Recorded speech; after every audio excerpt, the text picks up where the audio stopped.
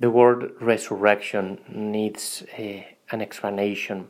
Pope Benedict XVI said in one of his homilies that it is not easy to understand the resurrection. After the transfiguration, Jesus told the disciples that he was going to be risen, and the disciples discussed, what is that about? What does it mean? So we hear about Christmas, about Bethlehem, and we can imagine it is a birth, there must be a mother, a baby. But what about the resurrection? It's not that easy to imagine it.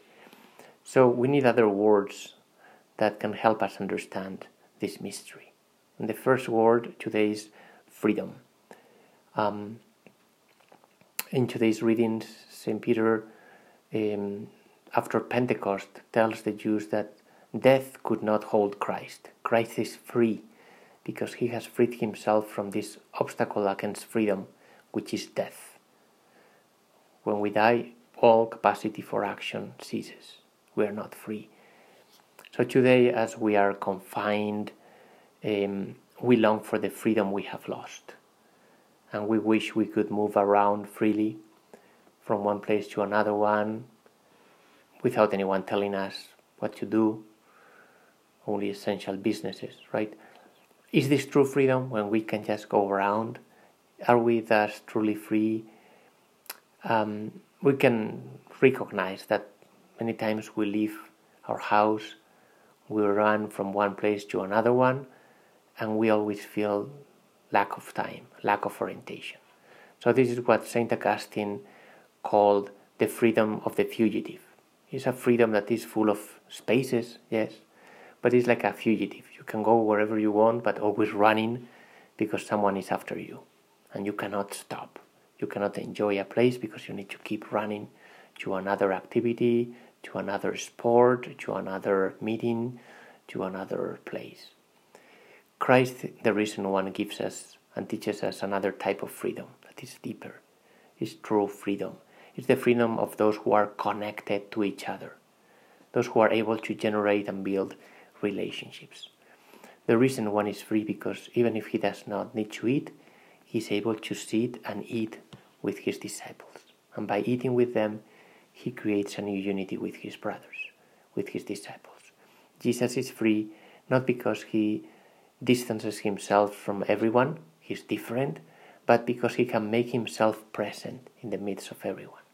So we are free not when we are isolated, far from everybody, but when we are able to be in the midst, like Jesus, who walked with those two disciples who are going to Emmaus, and then draw them back to Jerusalem, to the communion with the other disciples. An image that can help us today during Easter is Christ the gardener. That's the freedom Christ brings, that of the gardener. Christ was risen in a garden. That's not accidental. That means that he is the new Adam. Adam was created and placed in a garden, the paradise. He was called to cultivate it. And Adam lost the freedom to live in a fertile land. When he sinned, he was out of paradise, and we could think he won in freedom. Now he has a larger space, right? But it's a desert. So he's not winning, he's not earning more freedom. Now he's not free because he no longer lives in a fertile soil. His seeds don't return to him full of fruit. So it's Christ, the new Adam, who brings us back to the church, to a fertile place.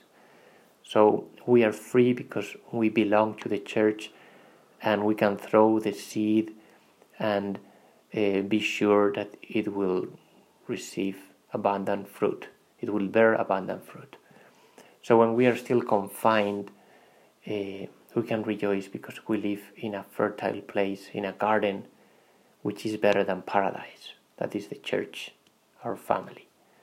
So even if we are confined at home, we know that all the sufferings, the good actions we are sowing during these days of quarantine, all these struggles will bear fruit, which will bless our brothers and sisters, our family, and also this fruit will expand our borders.